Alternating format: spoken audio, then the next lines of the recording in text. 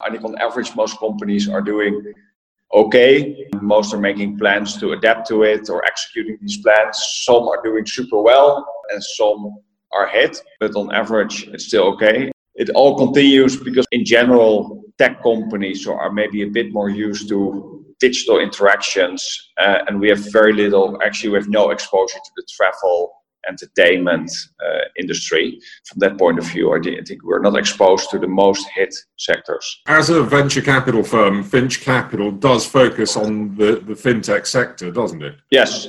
So fintech, and after the first fund, we also added artificial intelligence and Internet of Things to it, which most of these companies sell also their software and solutions to financial institutions. So financial institutions, the financial expertise and the network are at the core. And on the back of that, you could call it disruptive fintech as well as fintech enablers, which are companies helping the financial institutions to make a digital transformation. Within the fintech sector, if we can just deal with the losers, who's going to face problems now over the summer and indeed into the post-crisis recovery period? One factor is, of course, cash.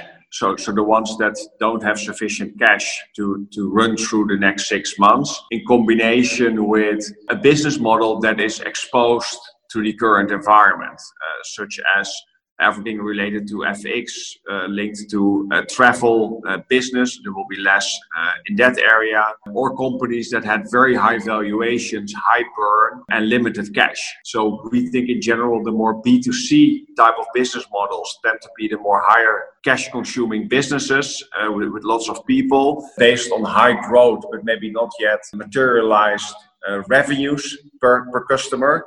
And we see increased scrutiny. First, you saw it in the public markets with the IPOs, but also in the private markets of people wanted to see real economics rather than many of users to be proven metrics. And so the most immediate challenged players are those which we think like some of the challenger banks that are running out of cash, were planning to raise money, but don't have the money now. And they will face a complex choice of, if you cut down people or cut down regions, that hits your growth story.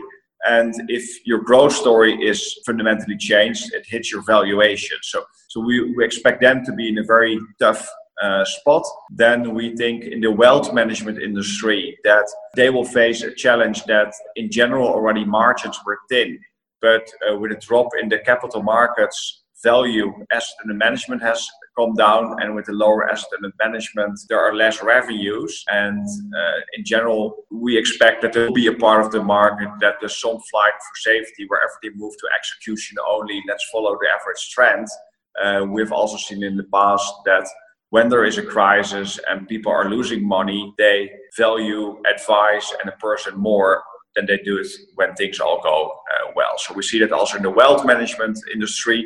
I think in the distribution place for insurers, there is a question how much need there is for some of the products. Think about travel insurance. People are not traveling now, so that it's nice that you have it on demand, but there might be less of that. Business models in insurance linked to insuring Airbnb type of models, insuring Uber drivers, companies that are in the insurance space in areas where volume has dropped significantly, we also see being challenged.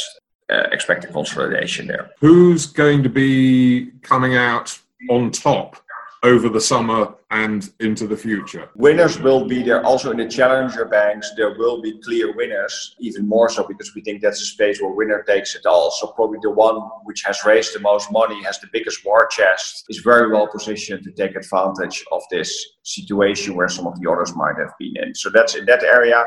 Then across the board, we think, at least what we have also seen in the companies in our portfolio, that big institutions like banks and insurers have, although many of them have gone into a cost containment mode, have doubled down on everything which is related to digital. So helping them to onboard digitally, helping them and their customers to manage insurance claims electronically, helping them to create, let's say, the front end in a digital way to interact with the customers. We think that all these different solution providers and product providers, whether it's for insurers, banks, asset managers, are benefiting because the current crisis with a very large part of the population and being forced to work digitally by being in a lockdown has been a perfect stress test for financial institutions to see where their digital interactions were not working or areas where they were too dependent on a human or physical interaction. And so we think that across the board is going well and very well positioned, and will come out even stronger because I think these were boring areas prior to the crisis. In general, there was already a bit more of a shift to go into that area, but boring can become very sexy from a growth and unit economics point of view. I always remember what was said about banking at the time of the financial crisis a decade ago, is that if banking is exciting, you're doing it wrong. No, I think that saying will be probably repeated many more times going forward. Then we think that consumer lenders and factoring, trade finance players will also be well positioned, especially those ones that maybe don't have a book built up yet and with new capital can build up more of a new book rather than managing the legacy books. The third category we see mortgages, although a lot of people would say maybe mortgages because a recession will result in less transactions in new houses. That might be correct in that area. But what you have seen so far, take the UK as an example, where in order to complete new purchases of houses and mortgages, in-person valuations were needed, which is not longer working. Most people were still going to intermediaries or in-person meetings with brokers. We expect that with rising rates, more people pay attention to remortgaging, which so far, let's say 1 out of 5 people or 1 out of 10 people only did. There's a lot of money there. And with a more familiarization with digital interaction, we will think more people going to digital models and accelerate that shift, which in any case was already ongoing, especially in the area of mortgage, where so far compared to some of the other products, it was relatively more in person. The same for life insurance, and the two are very linked.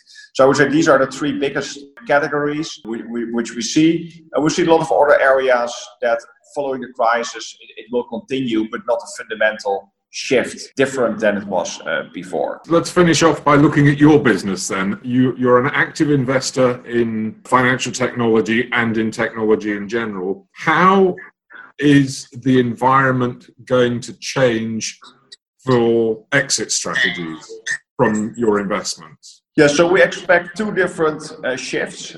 So one is that I think if you look at the last 5 years, 40% of the exits went via IPO, and only 5% of the exit volume went to trade sales to financial institutions, and the rest being a trade sale to either a fintech or to a private equity player. Now, we think if you look at the price to earnings or price to book, market to book ratios, that gap between the established industry and the fintechs is too big. Like an average PE of 30 to 40 versus an average PE of 7 to 6 for financial institutions makes it very difficult to make large-scale acquisitions. But with more depressed valuations, we expect more trade sales to happen to financial institutions, also because the IPO route will be more complicated.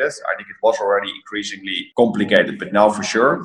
And we also expect some of the fintechs to consolidate among themselves. So that could be challenger banks, it could be some of the wealth players, it could be in payments. We expect more consolidation to happen. A lot of the funding flows went into that. So we see that more as a consolidation play among these players. And probably some M&A also where the old world is being combined with the new world. So take, for example, a digital broker buying traditional brokers, or a private equity player buying traditional brokers, take out a lot of the cost and moving them onto a digital platform. Some of these strategies where it's more likely to combine some form of consolidation play rather than pure organic, or financial institutions buying in new skills or complementary skills or clients to strengthen their base. But the financial institutions, we believe, more are in the 50 to 250 million ticket range. The bigger M&As, like the billion plus, more fintechs or other parties with high. Now, the second trend which we see in that context is more Asian M&A led M&A and investments rather than the US side. I think if you look at the Asian stock performance, also since the crisis, I think several of the Chinese, Indian and other companies' stock performance has been less hit than some of the American or European companies. There's a lot of capital there. Also in general in Europe, if you look at Skyscanner and Supercell, they have been acquired by Asian buyers, not necessarily by Americans. So some of the more bigger exits already happened there. And we expect that trend to accelerate, also dependent, of course, how severe the recession and crisis will be, how long this will last. But looking at all what we know at the moment, we think Asia recover quicker than the Western world.